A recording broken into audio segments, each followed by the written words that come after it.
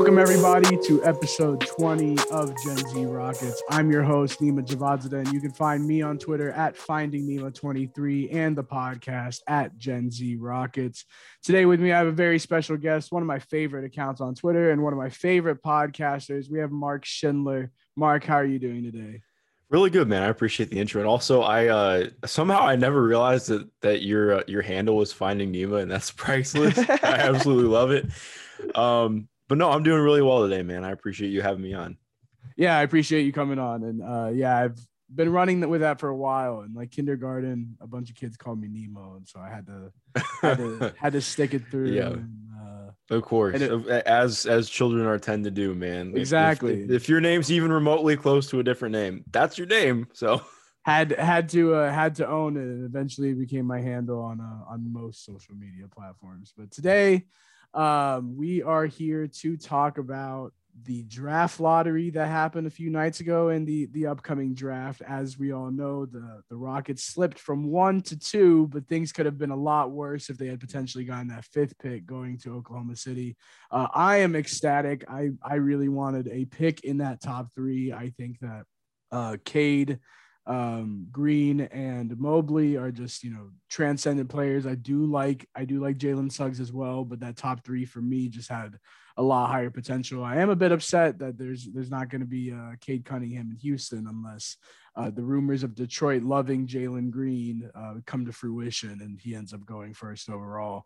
But I brought you on here today to kind of talk about the draft. You have had some great draft analysis, and so I do want to hear your thoughts, and I'm sure other Rockets fans do as well, about the guys that we could potentially target, about the guys that we can draft, and what you think would be the best situation for Houston come draft day. So we're going to go ahead and start with the 2nd overall pick, the biggest pick between, most likely, let's just say for argument's sake, Cade Cunningham gets off the board at number 1. Who do you think should the Rockets pick at number 2? I mean, it sounds really simplistic, but to me, it's an easy Evan Mobley. I think in looking through this year's draft, and I mean, I do my own work, but also in talking to people who I really respect. I mean, Evan Mobley's a guy who probably would have gone first overall last year if he's in the same draft cycle, and he's absolutely fantastic. I think there's this idea that, okay, well, not that bigs are bad, but I think there's been a general trend to associate like, oh, well, okay, why would you want to draft a big man 2nd overall? That seems like a mistake. I think it's more about if you draft a big man who fits where the NBA has started to trend towards, that means a ton. And especially looking at Mobley, like he's a guy who has fantastic ball skills, really good passer. Like he's not a guy who I think is going to be like a Sabonis level passer or anything like that. But in terms of, he could work as a post sub. He's shown some versatility with his shot, and I think that that's going to translate to the NBA. And it may take him a couple seasons before that's something consistent. But the biggest thing is just his movement skills are absurd for somebody his size. 7 feet tall, but he moves like a wing on the court.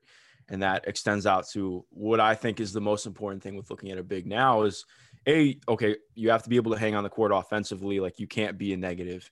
But the biggest thing, too, is you have to be able to play multiple coverages. Like I think we've even seen that just in the playoffs. Like it's really hard to run out drop coverage the entire game. I'm not like one of the people who's going all the way to say drop coverage is dead or anything like that.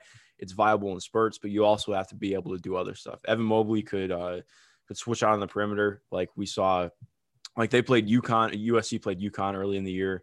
He switched out on James Bouknight a couple times and actually gave him quite a few problems on the interior in that game. But he's a fantastic rim protector who can defend, coming over from the weak side or standing straight up, down a runway. You can funnel to him. He gives you the ability to do kind of everything on defense while still maintaining quite a bit on offense. And to me, that's worthy of the 2nd overall pick for sure. Yeah, I mean, so me personally, I am on Team Green. Jalen Green is my guy for that 2nd overall pick, but I do like a lot of things about Mobley. I think the reason why a lot of people are so hard on big men, I mean, we saw with Marvin Bagley and kind of how he flamed out. And I say that as if he's, not going to be anybody. He's only like 22 years old. So there's a lot of future there for him still in the league. But with the other guys that were drafted around him, I mean, you see Aiden and Trae Young now in conference finals, being some of the best players on their teams. some of the best players in the league even. And then, Luka Doncic being Luka Doncic and Jaren Jackson Jr. when healthy. Marvin Bagley in that 5, it's kind of an anomaly almost.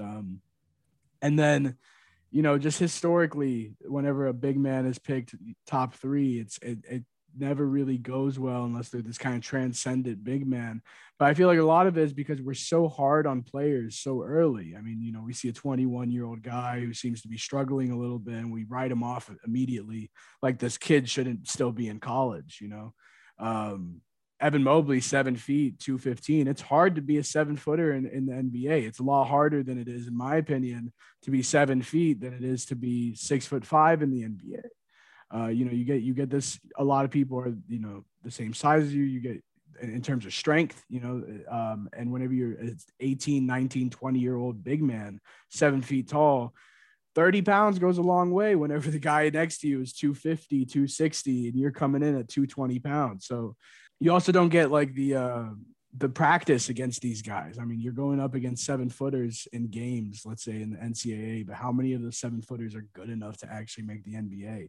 These are guys who are playing basketball. They might love it. They might be really good at it in terms of, the average person, but a big part of why they are where they are is because they are 7 feet in high school and in college. The taller guys you always see will have an easier time making these teams because of height. Whenever you're 7 foot in the NBA, all that goes away. These are the top of the people your height, and it gets a lot smaller. It's harder for you to kind of compete with that. So I feel like a lot of people are hard on big men coming into the NBA. I do think that there's a little bit more of a learning curve there in terms of adjustment. But I want to hear what do you think separates? Obviously, they're different players, different positions, but what separates Mobley from Jalen Green for you for that second spot, or even Jalen Suggs, whoever you have at third? Yeah. Well, I mean, I would automatically have Jalen Suggs number 4, just because I think Jalen Green is it's so hard, because I think you look at everything, and this is my first year really doing in-depth draft work, and I think looking at it, you can see a lot of scenarios where, okay, maybe Jalen Suggs ends up a better player than Jalen Green. But right now, okay, I see Jalen Green's length. I see the passing flashes. I see, okay, this guy I could theoretically see him score 25 points per game in a season because of some of the stuff that he's doing with his handle and the length that he brings. He's got close to the best first step in the draft. He just has that blend that Suggs doesn't, but Suggs still really good. Point being, I just think I look at it in terms of, even if he doesn't hit his highest ceiling, I think Jalen Green's going to be really good. I think the same about Jalen Suggs, but I think more when you're in the top 5, if you have an opportunity to draft somebody who could be an all-NBA player instead of, maybe a really plus starter, you have to go for that. And that's why I'm where I'm at with Jalen Green. With Evan Mobley, I mean, he's a guy who I think could be, I don't like putting crazy lofty expectations on somebody, but like I would be pretty surprised if he doesn't make a couple all defense teams, multiple time all-star. I think he's going to be that good. The biggest thing is just and I totally understood your point and where you're coming from on the learning curve for big men. And it's a little bit easier playing in college. And I would totally agree. I mean, one of the things that I've looked at a lot this year is, I don't know if you watch Illinois at all, but Kofi Coburn is a 7-footer. I love him. Great vibes. Going to be awesome in the Euro League. But it's rough because you see so many people are like, oh, he's 7 feet tall. He's just dominating. He's going to be so good in the NBA. I saw people all year this year saying, oh, he's going to be a lottery pick. I'm like, no, he's not. And that's not to be rude. And I know this isn't even about the point, but larger point. You look at him and it's like, okay, well, he cannot move his feet on the perimeter. And that's not anything against him. That's just straight up. That's an athletic limitation. He cannot hang in the NBA. He doesn't have a good second jump, so you can't really count on him to be a rim protector other than for one shot. So it's looking at small little things like that. With Evan Mobley, his second jump is ridiculous. His timing is fantastic. And the one knock I would say there is on him, like you mentioned, his weight. He is I wouldn't even consider him slight right now, but he is his hips are pretty high. But he does move his feet really well. But it's just with higher hips, it's easier for somebody to get up into you. It just makes it a little bit harder to be a good post defender. But at the same time, with how the league is gone, I'm not really that worried about it because the only real dudes you're worried about in the post up are like, okay, Enes Kanter, who's playing 15 minutes a game, Nikola Jokic, who it doesn't matter who you put on him, he's going to score, and Joel Embiid. And nobody can defend Joel Embiid at a credible level. So Right. I just look at what he can do against 97% of the NBA. Like he would automatically make the Rockets pretty close to an average defensive team. And they were already on track for being a good defensive team before they had some injuries hit and whatnot. But point being with Mobley, like I see so many fewer scenarios where he's not a positive NBA player than when I look at a guy like Jalen Green. And I still think he's going to be a positive NBA player, but I just see with Mobley, like, I think he's just got so much potential to be one of the best players in the NBA for a really long time. And with Green, I mean, he does have that too. It's just easier to see it with Mobley. That's fair, and I get that, and I think that Mobley does have a lot of potential, as well as Green. In my opinion, Green has the highest ceiling, but that floor is just very low.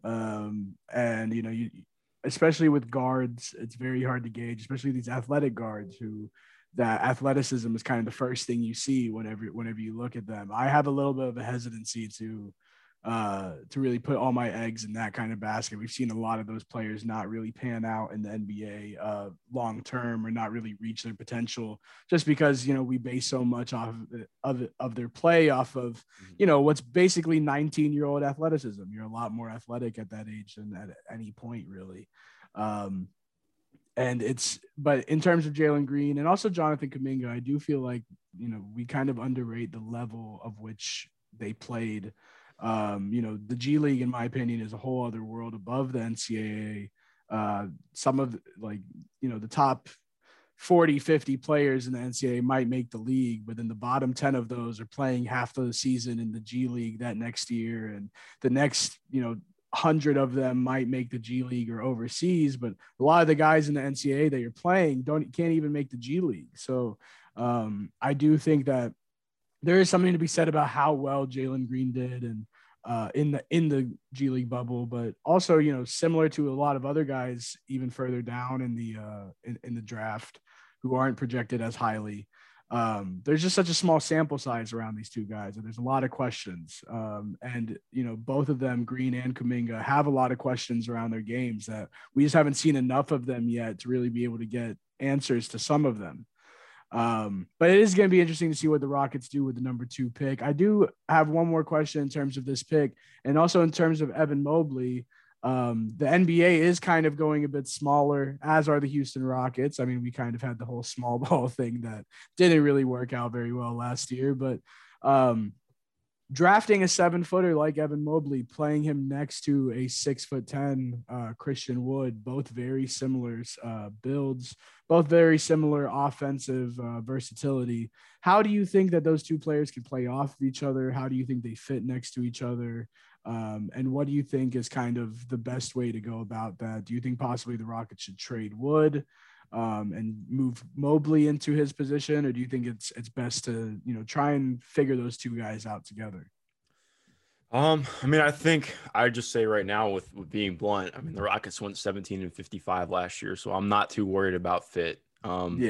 Like where the roster's at now, and I would say too, like I think that roster was better last year than 17-55. There was a lot. Like if Christian's not injured, I think it's a different season. A lot of guys were injured. I mean, yeah, exactly. Like it's not just Christian. Like even when Victor was there, like there was that small stretch when Victor and John Wall were both healthy that the team actually looked kind of good. The offense was not, but like the defense was freaking phenomenal. Yeah. And then Christian goes down, and it was just the end of it. I watched way too much Rockets last year, but I really enjoyed them. Like, dude, anytime to watch Jae'Sean Tate is sign me up. Yeah, Jae'Sean Tate, man, he's fantastic. But I think I would just say, like if you look at this more, like I think if I look at this like last year or 2 years ago, I'm thinking along the same lines as you. Like, okay, do I really want those two guys to play together? I look at it like Christian, I trust him to be out on the perimeter a little bit on defense. I definitely do with Evan. And I think I just look at it too. Both guys are incredibly skilled offensive players. What I was really impressed by and happy with was Christian's shot continued to translate. I wasn't sure, given small sample size in Detroit, before the season got shut down. I wasn't sure if that 3 was going to continue for him in Houston. It did. He's taking it with the same confidence, same level. And I like the idea of Christian not having to be the sole rim protector, because I don't think he's great at that. The one thing I would say, like, you've got a ton of length there. You'd still need both guys to fill out, because that's been one of the knocks on Christian so far. He definitely needs to add some strength. But my point is, like, looking at that, okay, that solidifies your defense quite a bit. Because I think if you can have Christian in a role that's a little bit more off ball and he's not the primary rim protector, that'll be great. But also just offensively, I think that'll work. Both are smart. They can move the ball. It's one of the things on Evan that I think you could look at is he's not necessarily a dominant scorer, and more so like he doesn't look to take over on ball, which I don't think is necessarily a knock. That's something that I think he'll grow into, hopefully.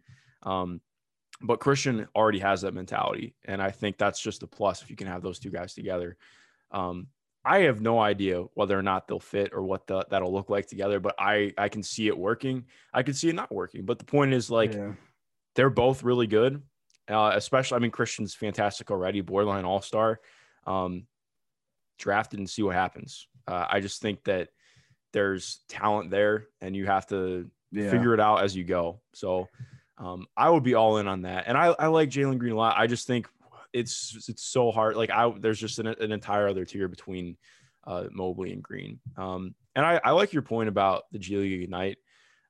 That's one thing I'm really interested to see after this year, because I was really unsure of how to gauge that in looking at things. And I think that's why one of the reasons I have Green over Suggs. Part of my thing with Suggs was he's really insulated by playing, and I don't mean that in a rude way, but like he played on one of the 5 best college basketball teams since 2000. Like the offensive talent on that team was ridiculous. So even on nights where he didn't have it, it didn't matter, because they had, 4 other borderline NBA prospects on that team.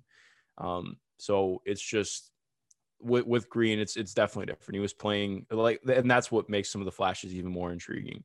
But I just think, like, I would almost say I value big men more in a sense now that it's becoming harder to be a good big man in the NBA, because if you do have all of those skills together, that's incredibly difficult to find. But yeah, that would be my last thing on that. But I just think it's got to be Mobley. I really hope Rafael Stone takes Mobley, because I would. And hey, you can have like Twin Towers 2.0 and just hope that exactly one of them doesn't have Ralph Sampson injury issues. The last 3 times the Rockets had a top 3 pick, all 3 of them were number 1, but they were all big men with Yao Ming, Hakeem Olajuwon, and Ralph Sampson. So hopefully this year, maybe we bring in a 4th one in Evan Mobley and we see what happens. He does have that a little bit of the USC connection with Kevin Porter Jr. as well. Both of them were number 4 there too. So that'll be, nice little fun fact. Yeah. But we're going to move on, because the Rockets have 2 more picks later on in the draft at number 23 and number 24. There's a few different ways they can go about it. So I'll ask you a couple questions, but first, who do you have in that 23 and 24 spot? And who do you have in the 23 and 24 spot? That'll be my first question. Yeah. So my 23 is Bones Highland. He's I guess I would call him a combo guard out of Virginia Commonwealth. He is super herky-jerky. Like, I think he might end up being more of a 6-man in the NBA, but regardless, I think he scores incredibly well.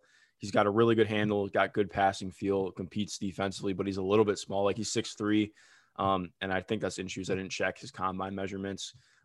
For the most part, I would just say, too, random aside, like, combine measurements don't really do anything for me. Like, you can just kind of tell watching people on court. Like, Sharif Cooper is not 6'4". I'm sorry, that's just false. And of course they didn't amend it. I'm assuming that they're not going to.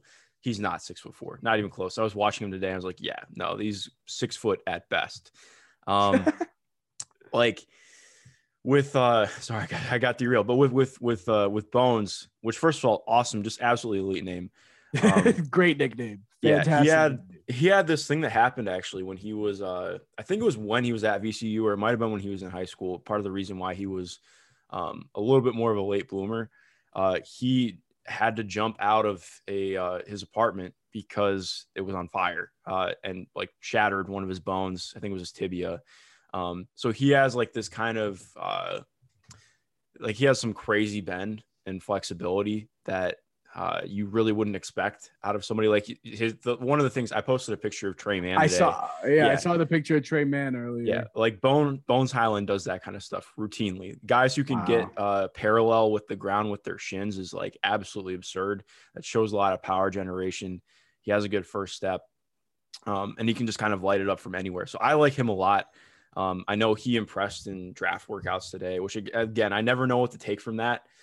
Just given some of the mouthpiece stuff that happens with talking about stuff going on at the combine or draft prospects in general. But I like him a lot. My 24 is probably my favorite prospect in the draft. I'm a lot higher on him than I think most people are. A lot of the people I really trust are high on him as well. And he's somebody who I think should be getting more looks at just outside the lottery, and that's Terrence Shannon Jr. From right outside Houston, Texas. Well, it's not right outside Houston. I think Lubbock's like what, 4 hours west of Lubbock. No, like Lubbock's like it's far. I know it's far. I don't. Yeah, it's in the Texas is so big, man. I have no idea. That's up near Oklahoma, but he's a Texan. He is a Texan. Yeah, well, Terrence Shannon Jr. is my favorite prospect in the draft. Just about. Wow. He is. I wouldn't call him. He's not a project to me. He's somebody who already is going to come in and be incredibly gifted defensively. He covers ground really, really well. 6'6". I think he has a 6'8" or 6'9" wingspan after the combine. Just really fun, toolsy wing who I think if you can just clean up some of his stuff, he's going to be a really productive player in the NBA. I think he's going to be a plus starter. The one thing with him right now is his shot is really funky, but there are a lot of things that you can clean up, and it still hit well last year, but he does this thing, and my guy PD Webb, who is like my person I go to for a lot of draft stuff, he did a really good article on looking at Terrence Shannon's footwork on shooting. That's his biggest thing right now. He has to change up how he shoots because he's capable of hitting a spot up, but the way that he organizes himself and sets up his footwork doesn't really relay to shooting anything off the dribble or doing any kind of versatile 3-point shooting, which is going to be big for him, finding ways to come off screens and do stuff off movement. But he's mostly left-hand dominant with his game overall, but also with his handle. And that's the other thing that he has to clean up. He's not really great switching to his right hand, but he's already a good finisher. He can finish above the rim. He actually just had a sick dunk. I think it was yesterday, sent Yves Pons into the abyss. Absolutely fantastic. I recommend looking that up. But I just really like him. I think if you can if his tools hit on top of what he already brings, he's going to be a really good player in the NBA. So he's right there for me at 24. Yeah, that's great insight on two players that, I know a lot of people aren't really looking at in that area. And in terms of Bones Highland, like I've seen him a little bit higher. I've seen him a little bit lower. I know a lot of Rockets fans haven't really brought him up, but I've seen some of his comparisons be very like closer to, like a Jamal Crawford type or Jordan Clarkson type. And we have a guy like that sort of, in my opinion, and Eric Gordon, a very shifty guard, knows how to use his weight properly. And so if Eric Gordon is still on the team come next year, I know you're a Pacers fan, and a lot of Rockets fans have been hoping that we somehow send Eric Gordon back home. But if Eric Gordon's still on the Rockets come next year, I think that's a great player for Bones Highland to learn from. I mean, he played the 1, Definitely. He played the 2, he played the 3. They're both 6'3", similar build, sort of. I mean, Gordon's a little bit bigger, but he has also got, about 10 years on him. But, similar playing style. So that would definitely be helpful in kind of ushering in a new era next to Kevin Porter Jr. and whoever else they potentially draft. We talk about the draft and we talk about how there's these different tiers in terms of, where players should go. And so we know there's, there's a pretty clear cut number 1. There's a pretty clear cut top 3. And then, that top 5 is getting a little confusing. Some people have Kuminga slipping down to 6. I've seen him even down to 7 on some boards. You had him very low on your board. But I want to know where do you see kind of like a tier gap in this draft around that 20 spot that you think the Rockets can use like a 23 and 24 pick to trade up into that higher tier of players, and who do you think they could target with that? Yeah. So I would say on Kuminga. My thing with him, I really try not to be I don't want to like group think all my picks and put them together like everyone else does. I think the general consensus has been Kuminga at 5. Again, and talking to people and going through stuff, just in watching his film too. Like I know it was like you make such a good point with talking about him playing in the G League. I just don't know how much different it is in college. That's fair. A lot of it with him is like his efficiency is ridiculously bad. And it's not even just the efficiency. I don't want to come off like that. It's like I think he had like 43% true shooting in the G League, which is rough. It might have been a little bit higher, but not by much. I think it splits like he shot below 40% from the field, below 30% from 3, and barely 60% from the line. And it's less about that. It's more just I'm just not sure what people are expecting. Like I think the expectations are a little too high for him right now. And I don't mean that in a bad way. Like I do think there's like a legitimate chance. Okay, if he's able to put everything together, he's going to be fantastic. I think he could be an all-star. I think he could be just a high-level player. But I think it's more likely that he tweaks a lot of things, and you know, a player dev staff really works with him towards being a really high-level role player, who is still a starter for sure. But I think it's just tough for me to look at that G League season and be really confident or take away a lot in terms of what he's going to do as a creator in the NBA. Like he has moments where it looks like, wow, this guy could be, you know, a lead initiator on a really good team. But then there are also moments too, where it's like the passing just isn't there. The shot is very hit or miss. I mean, I'm sure that'll come along eventually. He's a lot more comfortable and better from mid-range than he is from outside, which isn't a bad thing. I like guys coming in like that because you have that baseline. If you can just hit the 3 from there on out, you're good. But I just think he's really a late bloomer with basketball, and it shows on court a lot. And I just think a lot of it's going to be very fit dependent and context driven for him. Is he going to be able, like, I ideally want him to go to a place where he can be on, he's not going to get to go to a good team, but I would like him to go on a place where he's not going to be asked to take 20 shots a game within 2 or 3 years. Like, I just think that that's asking way too much. I think he could maybe grow into that role, but I just don't think that he's ready for that yet. I think he's been playing basketball for like 3.5 or 4 years now. Like he just came to the US when he was 15, I think. And it's just, I'm not quite there with it yet. And I think I just worry that people are getting a little bit too high on him. And that could end up to him having a really rough transition to the NBA. And, you know, I think a lot of where I'm at, like I get reticent to release big boards and stuff because I don't want to like make it seem like I'm down on somebody. Like I do like him a lot. Yeah, I think for he's sure. gonna be good, but it's just like we talked about with Marvin Bagley. Like a lot of this is not on Marvin Bagley. It's just injuries suck, and sometimes people pick you too high, and it gets used against you. Sometimes the situation is just bad. Sometimes you're just exactly you're just like getting picked by if he doesn't get selected to Sacramento, I think it's very different. I mean, he's had 3 head coaches now, or no, 2 head coaches still. That somehow Luke Walton is still there. I have no idea why. But it did. Trust me, man. That's an entire podcast. But Luke Walton sucks. Oh, yeah. Bad person on and off the court.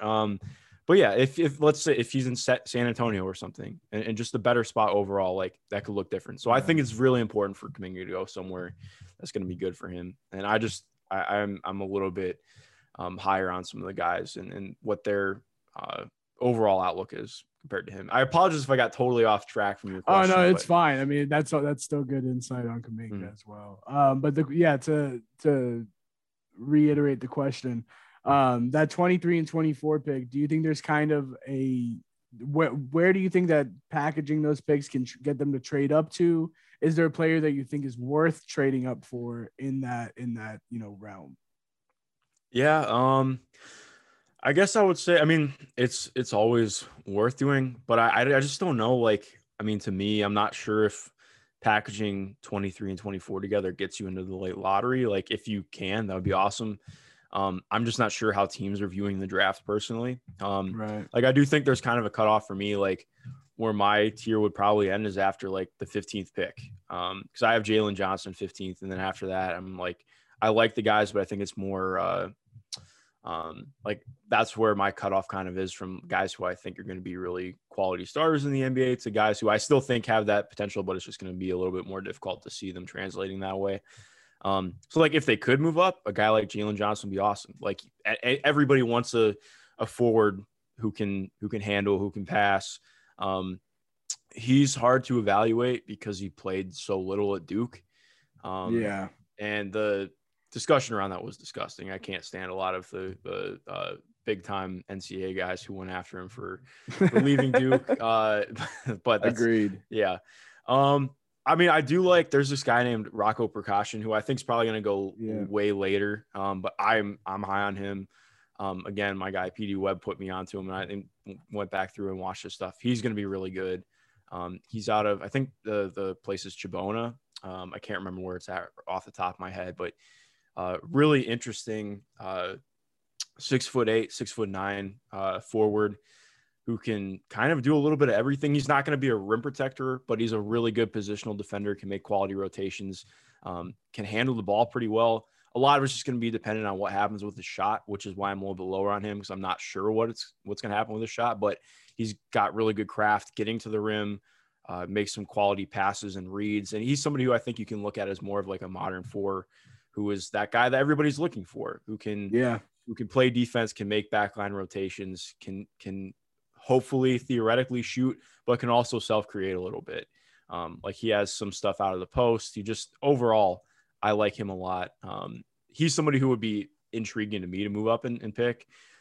Zaire Williams, I'm very mixed on Zaire Williams. I like him a lot. He's somebody who I mean, like I frankly would be willing to trade up and pick him if I'm Houston, but I also have no idea. Too. Like he might fall down. I don't know where people, like I've seen people mock him in the top 10.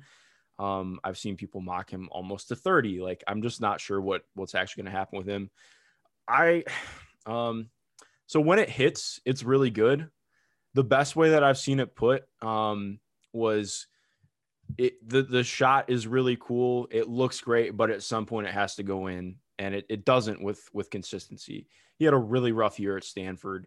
Like I think he started the year mocked in the top 10 easily for most people, but I mean, he dealt with injuries.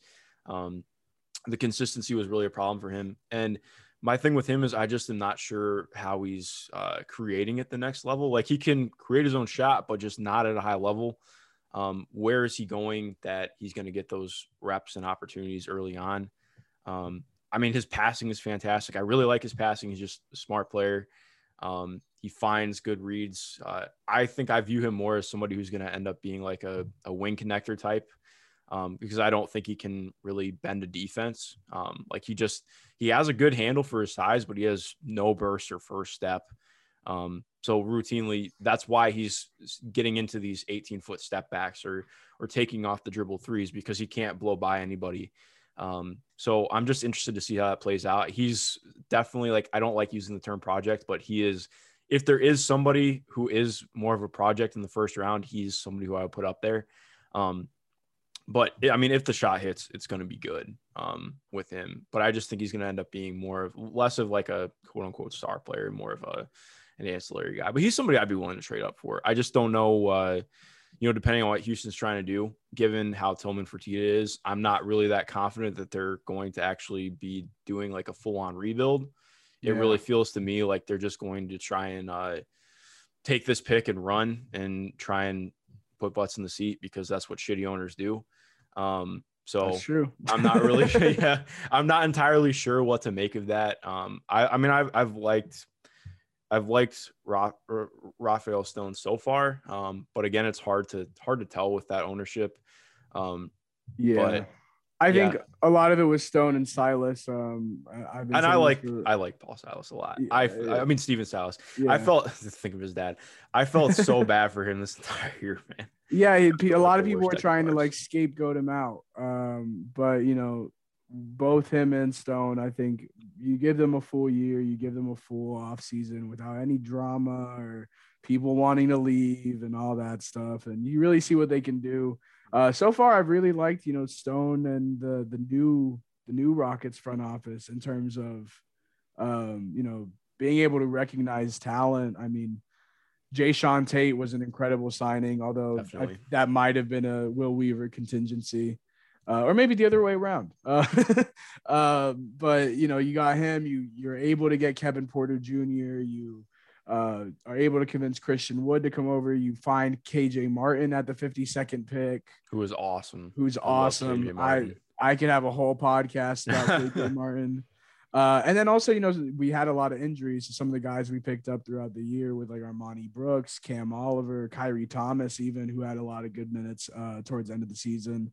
So there's a lot of different routes the Rockets can go. I do think they might end up putting all their eggs in one basket, but there was an Athletic article that came out last week, and Rafael Stone said that he feels like he's going to be drafting young. He's going to be drafting for potential.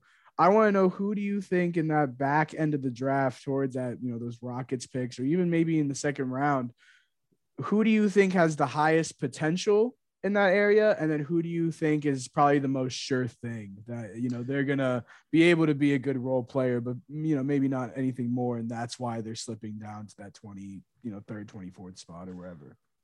Wow. I think, yeah, in terms of a guy who is definitely more boom or bust, like, I think he's probably going to go a little bit higher, but Kai Jones is for sure that guy who you look at, like, he could be freaking fantastic, but I also am just not sure. Like, if things don't work out for him, I don't know if he has a place in the NBA full time. Like, the floor is really low for him because he's another guy who's really new to basketball. But the flashes are like insane for him.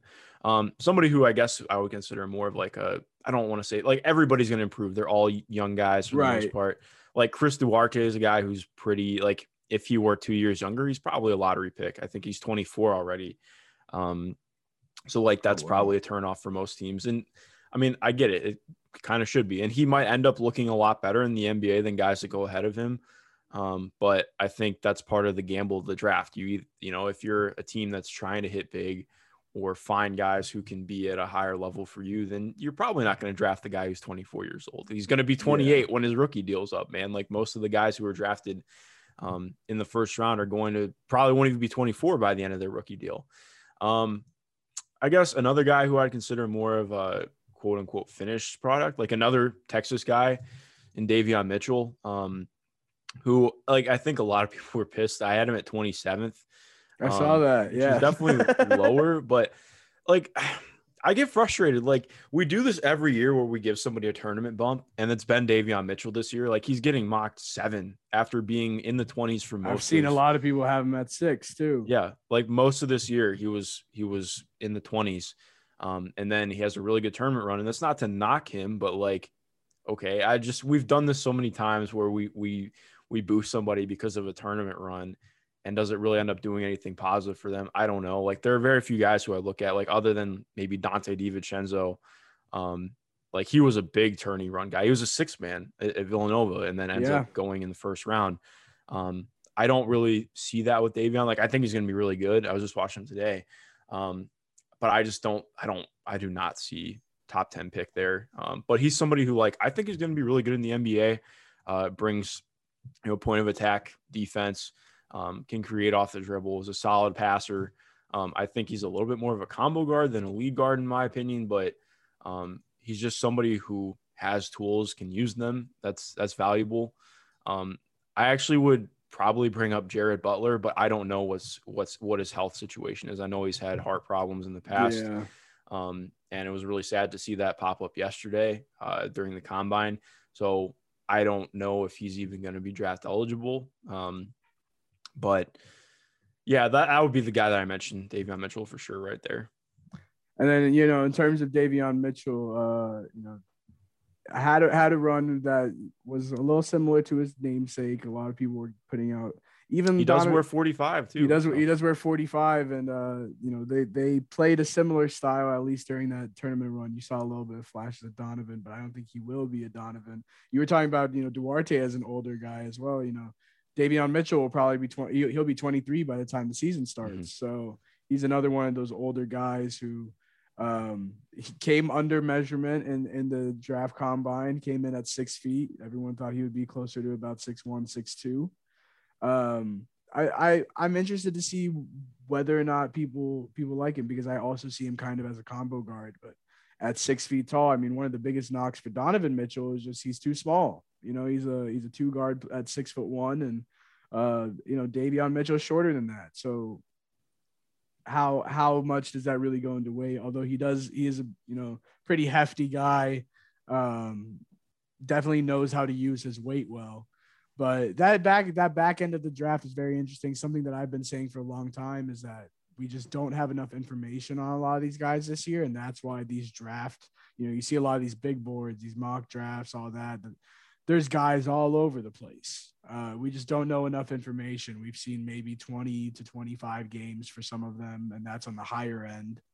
And for a lot of these guys, we saw even less than that in a very weird environment with no fans, no, limited practice at school. A lot of them, under NCAA regulations for COVID this year. The G League guys playing in a bubble environment, very different environment than normal. So I've said, even the scouts going to games, being able to go to games, talk to the coaches, talk to the players, get to know them, maybe talk to some family. All of that kind of went out the window this year. So a lot of it was just scouts sitting on their couch watching TV like any of us would do. And so it's going to be very different. I think there's going to be a lot of weight on how players do in this combine, how they measure in, how they perform in these little 5-on-5 runs that have been happening. And so we're going to see some movers and shakers. We're already kind of seeing different guys move up and down in the draft just over the last couple of days based on how they've done. We've seen guys like JT Thor get a huge like boost over the last week or so. Because his measurements came in well. He shot well from 3, and people are just kind of getting a little bit more look at him. And so even though we say all this right now, come a month from now, a lot of this can change. So it was very nice having you on here. This is a lot of fun. Nice to get some insight on some of these guys. Is there anything that you want to plug before we leave, or is there anything else you want to say? Yeah, I mean, first of all, I really appreciate you having me on, man. I really enjoyed any time we get to connect on Twitter. So it's been cool. Sure. Oh yeah.